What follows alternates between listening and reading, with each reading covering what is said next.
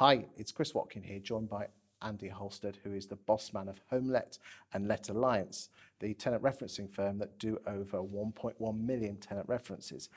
Andy, talk to me about cheap or free referencing. Is it a false economy? Talk to me.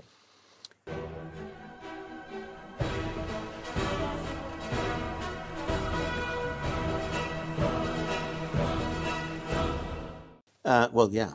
I mean, he would say that, wouldn't he? Of course But, he would but, say but that. let me talk about that. Number one, there's no such thing as free. Let's just be honest with each other. Anyone offering something for free, there's something down the line that makes money. And I would much prefer to work with partners that are just more transparent about that. So that's the first thing. Second thing, is it a false economy? So think about how much a reference costs. £16, £20, £10, depending on the volume of business that gets placed with us.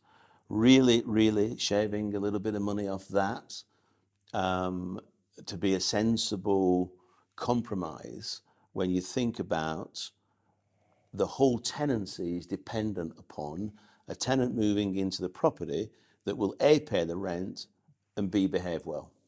And it just seems to me insane that you would risk the quality of a reference to save a few pounds.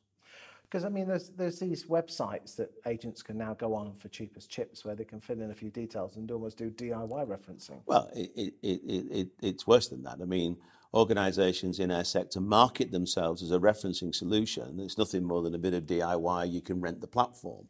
The risk of that going wrong sits on the agent's balance sheet.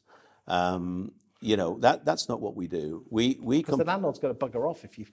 I mean, if there's one thing that makes a landlord go is a... Well, tenancy going wrong. If a tenancy goes wrong, the agent gets blamed. You know, life happens. Things do go wrong. But should we ever, for example, if we're ever found wanting with our referencing process, we stand by it. So, you know, if there's an audit that gets carried out and we didn't do our job properly, then we always look after our customers and make sure that we put things right. I mean, we support more properties than anyone else in the UK with rent guarantee and legal, and that's obviously a fantastic solution. 50, 60,000 households with 1.2... Well, no, with 125,000 properties wow. Protected by rent guarantee and legal. Yeah, so that must get up to north of £1 billion of annual rent. But look, that's still only a small part of the market. You know, the majority of the market does not have rent guarantee. Why don't you think they do? Well, it costs money for a start, and it's not that much on the whole scheme of things. Well, no, but you're selling to the converted here. I mean, for me, a professional letting agent providing rent guarantee and legal to their customers for, say, 3% of the rent, that includes some nice margin for the letting agent. It's just a no-brainer, but surprisingly, only a small percentage of properties in the UK are protected by rent guarantee. Fascinating.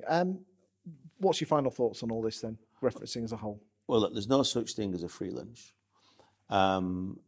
It's not possible to cut corners. Fraudsters are on the increase, especially in our cities. And it's an area where I think letting agents really do need to rely on a professional partner, outsource that piece of risk management and take that risk off their balance sheet. Thank you for your time today. Thank you.